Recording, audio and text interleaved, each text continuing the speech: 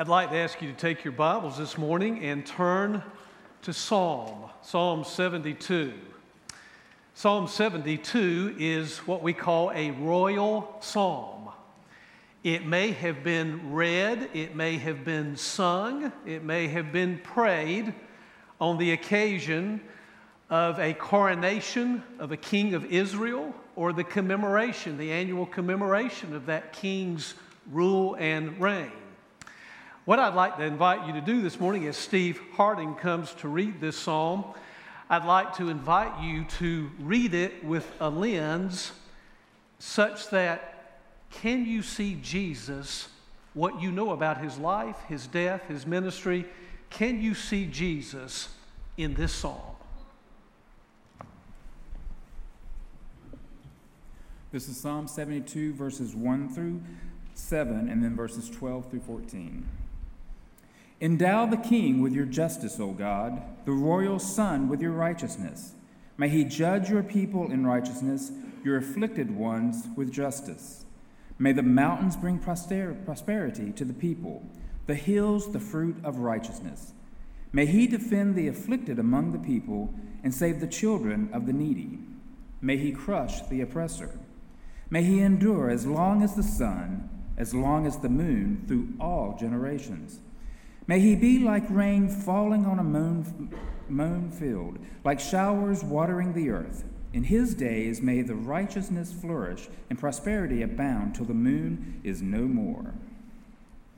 For he will deliver the needy who will cry out, the afflicted who have no one to help, and he will take pity on the weak and the needy, and save the needy from death. He will rescue them from oppression and violence, for precious is their blood in his sight. And now let me invite you to turn to the Gospel according to Luke, the third Gospel, in the second chapter.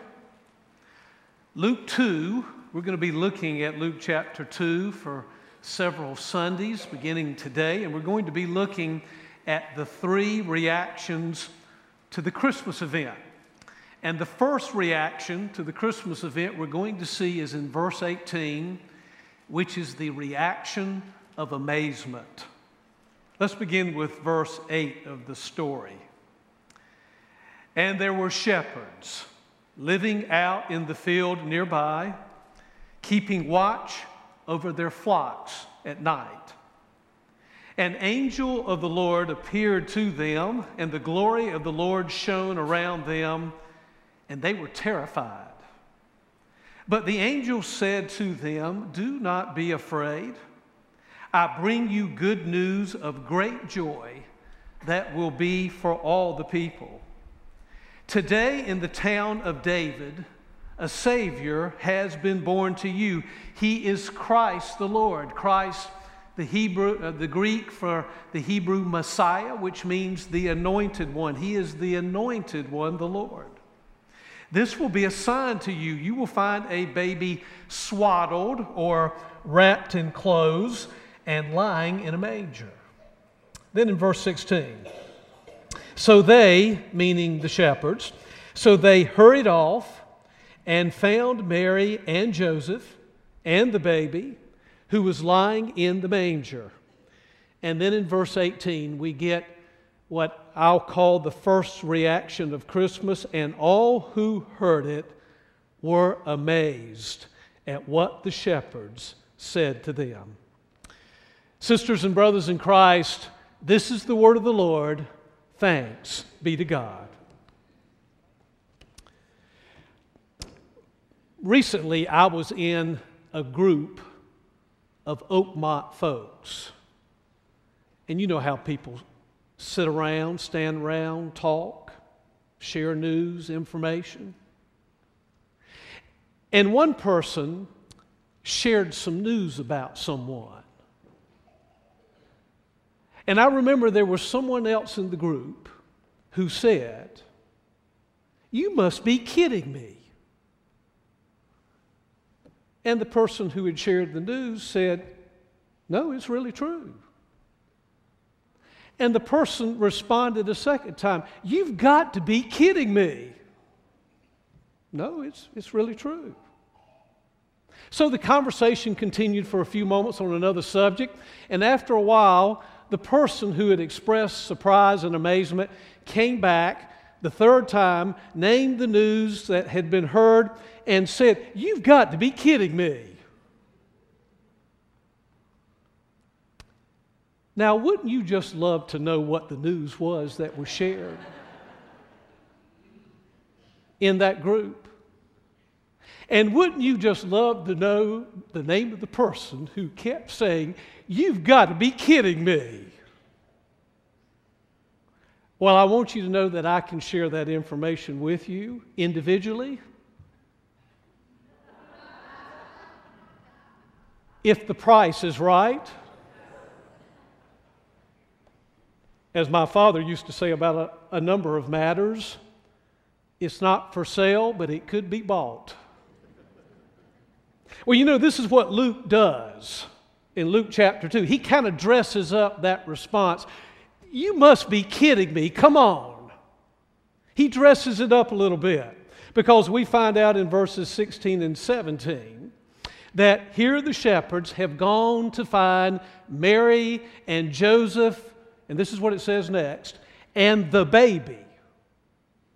See, we don't even know his name yet, except in chapter 1, Mary is told by the angel, when the angel appears to her, that you're going to have a child and you are to call his name Jesus. But the angels appearing to the shepherds at this point, they haven't even named the child, haven't even said what his name is. So the shepherds go to Mary and Joseph and the baby to see him. And then they began, the text says, to spread the word. And then we get to verse 18. And all who heard it were amazed. Maybe your translation says wondered. Maybe your translation says marveled. That word can mean to be in awe, to be awestruck, to be surprised, astonished, astounded. All who heard it were amazed at what the shepherds said to them. They were amazed.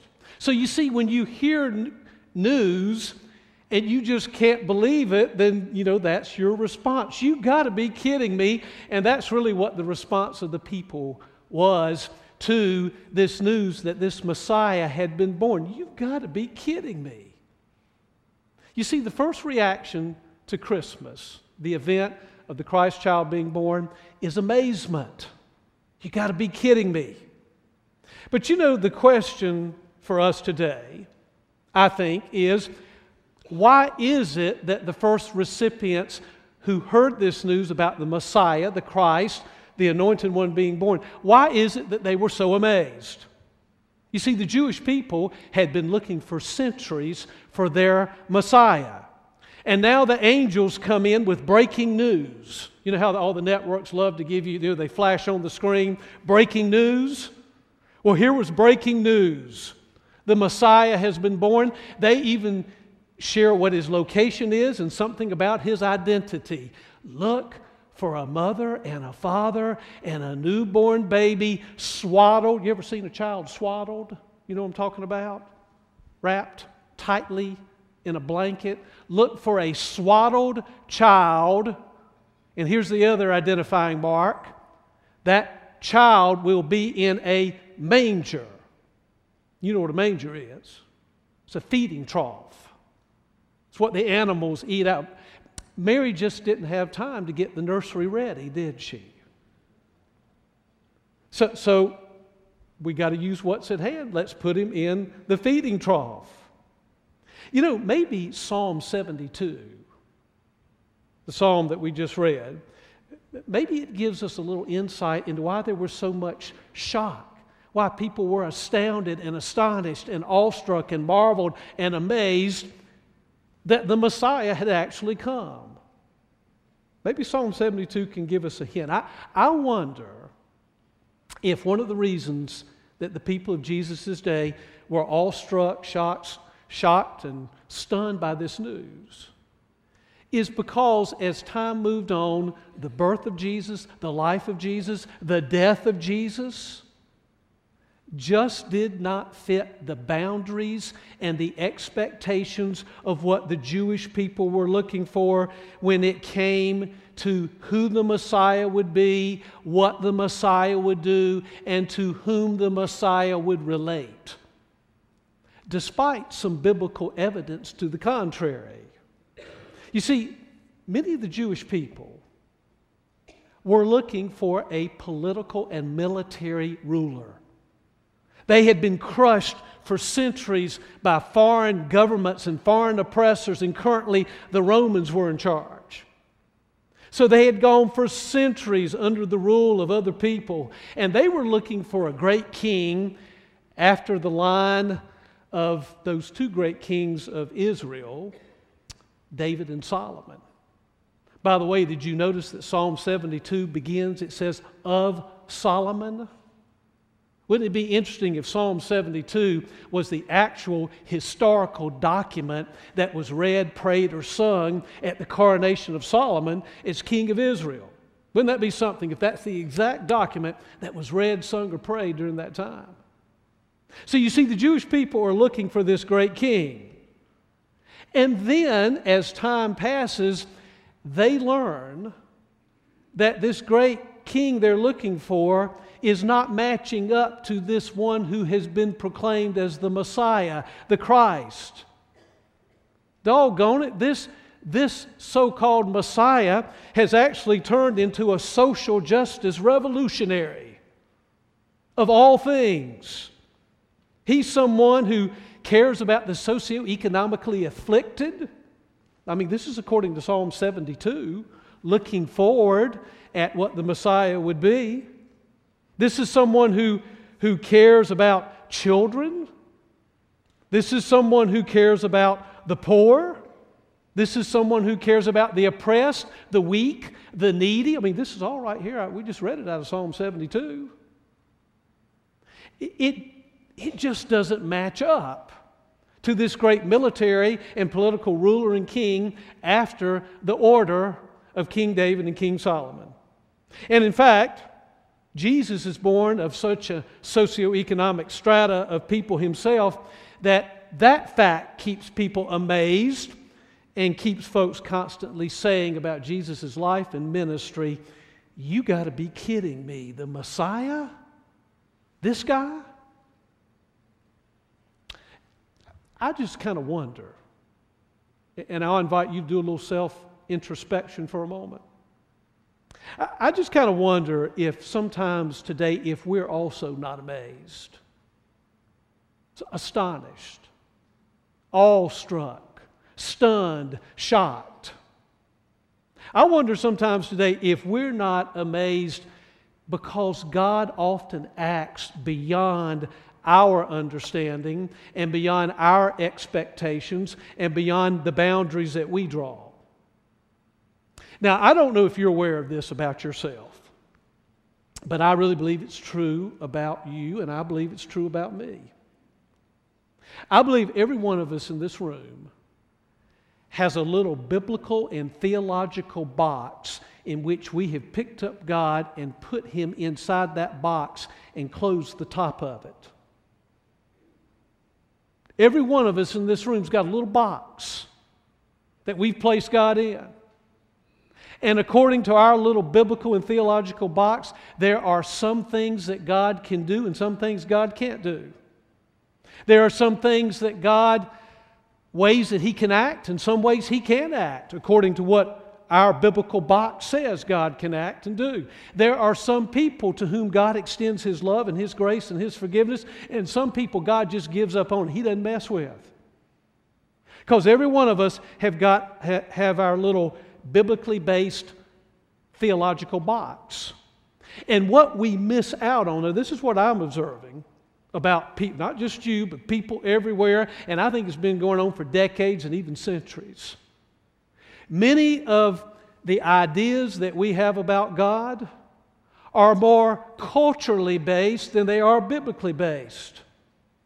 I hear so many people today concerned that culture has infiltrated the church and God's people? And are we making decisions based on culture or based on the Bible? And culture has wrapped itself around our neck so tight as a noose that we don't even see it and recognize it.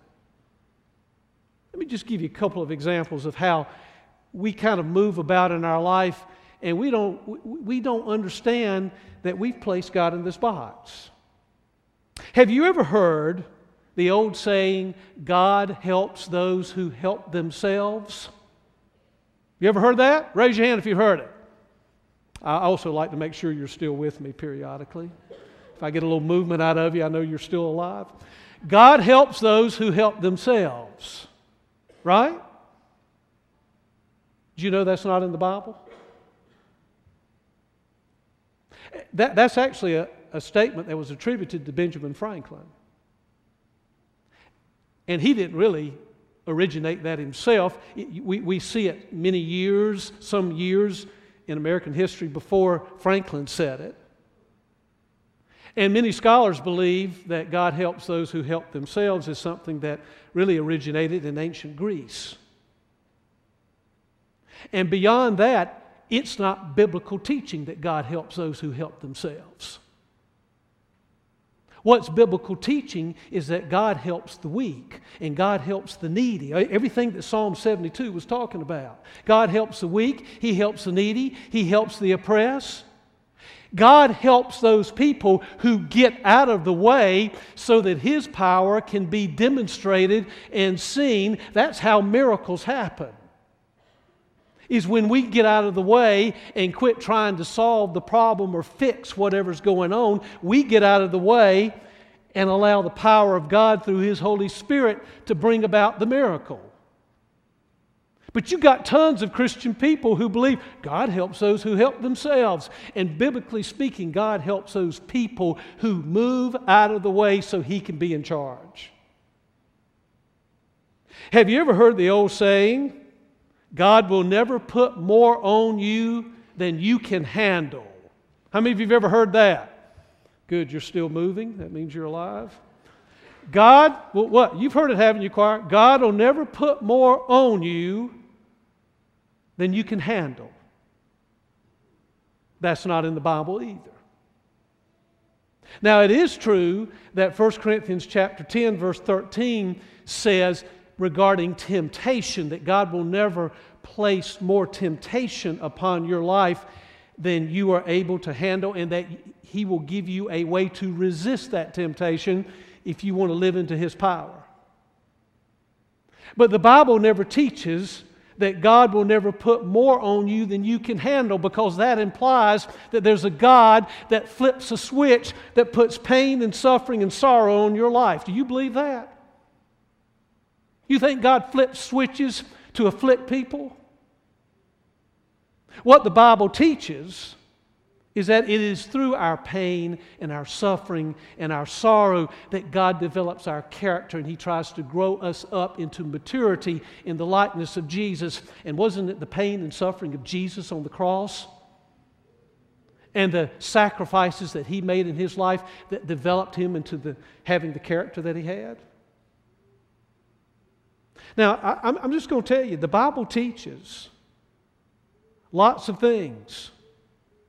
But a lot of the things that are in our little boxes that we have constructed are not biblically based. And God is a God who refuses to stay in a box. He doesn't have any restrictions. Now, be honest, we do. There are just certain things we don't think God will do. God doesn't have any limitations. We do.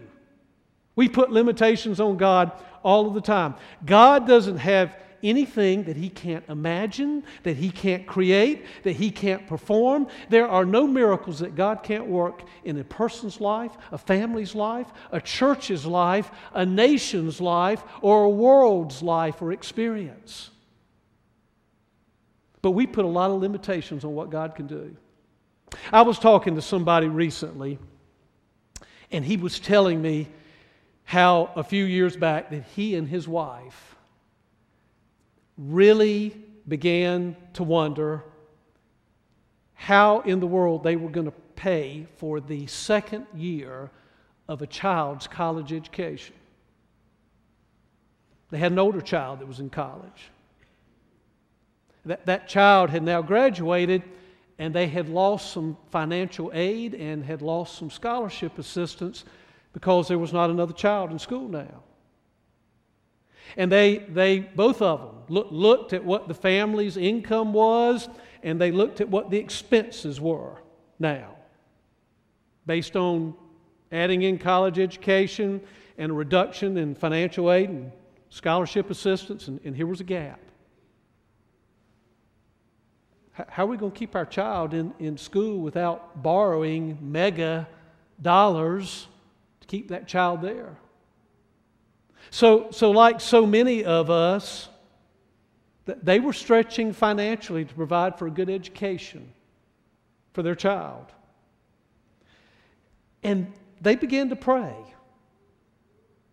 God, how are we going to deal with this? And would you believe it? A promotion came along for the husband. That promotion came along that resulted in a salary increase that, would you believe it, provoked a "you got to be kidding me" response. Would you believe that the extra salary increase, you wouldn't believe this, would you? Would you believe that the extra salary increase between what the financial resources of the family was now with the new financial aid and scholarship reality and what the expenses are going to be, would you believe that salary increase was almost to the dollar? Almost to the dollar, the amount that the family needed to keep the child in college that second year. Now, that was just an accident, don't you think? Or do you believe in providence? And are you willing to think outside the box that you've created in which you've put God, and there are just certain things God can't do? You know, the first reaction of Christmas is one of amazement. It's one of shock. It's one of, you got to be kidding me. But you know, when God does something that stretches your boxed-in thinking and theology of what God or God cannot do, then I want to invite you to remember that scripture that for an entire year in 2014 we recited as our 50th anniversary scripture from Ephesians 3, verses 20 through 21. I want you to remember that scripture. Now, a lot of you say you believe the Bible, but unless you practice it and put it into operation in your life, you don't really believe it. So don't try to fool yourself and don't try to fool God. That kind of thinking versus non-action, biblically speaking, is called hypocrisy. When you say you believe one thing and you do something else, you're a hypocrite. So you remember when you box God in and you think He can't do what I think He can do, you remember the scripture that we recited as a congregation for an entire year every Sunday morning in our worship service. Ephesians 3, 20 through 21. Now unto Him who is able to do what? Immeasurably more than all we ask or imagine. Now, how's God going to do that? Paul answers the question in that text. According to His power that is at work within us. The text doesn't say according to our power, a congregation's power, a country's power. This is where God doesn't help those who help themselves. He wants us to get out of the way so that His power can be operative. According to His power that's at work within us. And then that beautiful benediction. To Him be glory in the church and in Christ Jesus throughout all generations. That even extends to 2016 at Oakmont Baptist Church. I added that part in case you didn't know. To him be glory in the church and in Christ Jesus throughout all generations, forever and ever. Amen.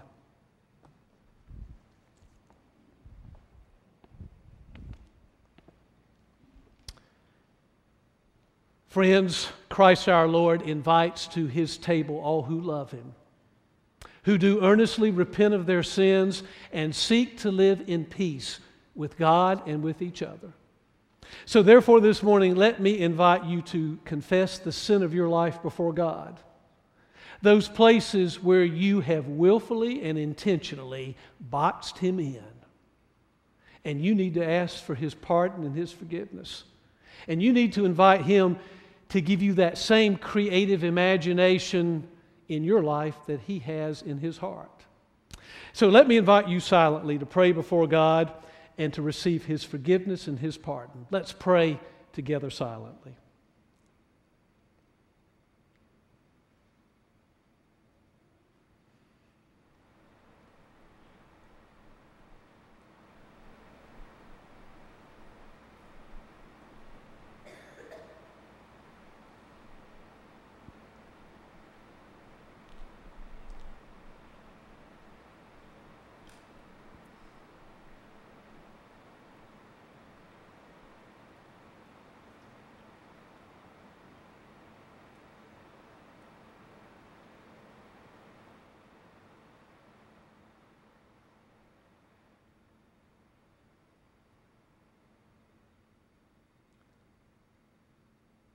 God, we come to you this morning, thanking you for the gift of Jesus, grateful for the forgiveness of sin. Thankful, God, that as Scripture tells us, that we can confess our sin, and you're faithful and just to forgive us of that sin and to cleanse us from all unrighteousness. So, God, in the midst of our inadequacy, in the midst of our failure, our brokenness, our collective fallen nature, God, forgive that sin, mend us and mold us and shape us into someone that resembles the heart and the spirit of Jesus. The one who came for the oppressed, the needy, the weak, the children, the brokenhearted, those who have made messes in their lives. God, we pray that we would not share the same sin as those people of the first century in which Jesus came. The sin of having an expectation and placing limitations on you and how you would act. We pray, God, this morning that you would allow us to dream the same dreams that you dream and see the same visions that you see for our lives individually and for what you have called us to do and who you have called us to be in our community and world. God, thank you that in just a moment we're going to receive the bread. It reminds us of your Son being nailed to that cross, of his body offered for us in sacrifice for the atonement of our sins. So we are grateful, God, as we move through this Advent season, that you sent Jesus the first time, and we are expectant, oh God, as you have promised to send him again and to fully bring your kingdom to this earth. So Lord, hear our prayer now as we pray it in the name of the one who taught us to pray. And let us pray the Lord's Prayer together. Our Father, who art in heaven, hallowed be thy name. Thy kingdom come, thy will be done, on earth as it is in heaven. Give us this day our daily bread, and forgive us our trespasses, as we forgive those who trespass against us. And lead us not into temptation, but deliver us from evil. For thine is the kingdom, and the power, and the glory forever. Amen. Friends, we're going to share the bread and the cup this morning, but before we do, I want to say these words to you. The peace of Christ be with you.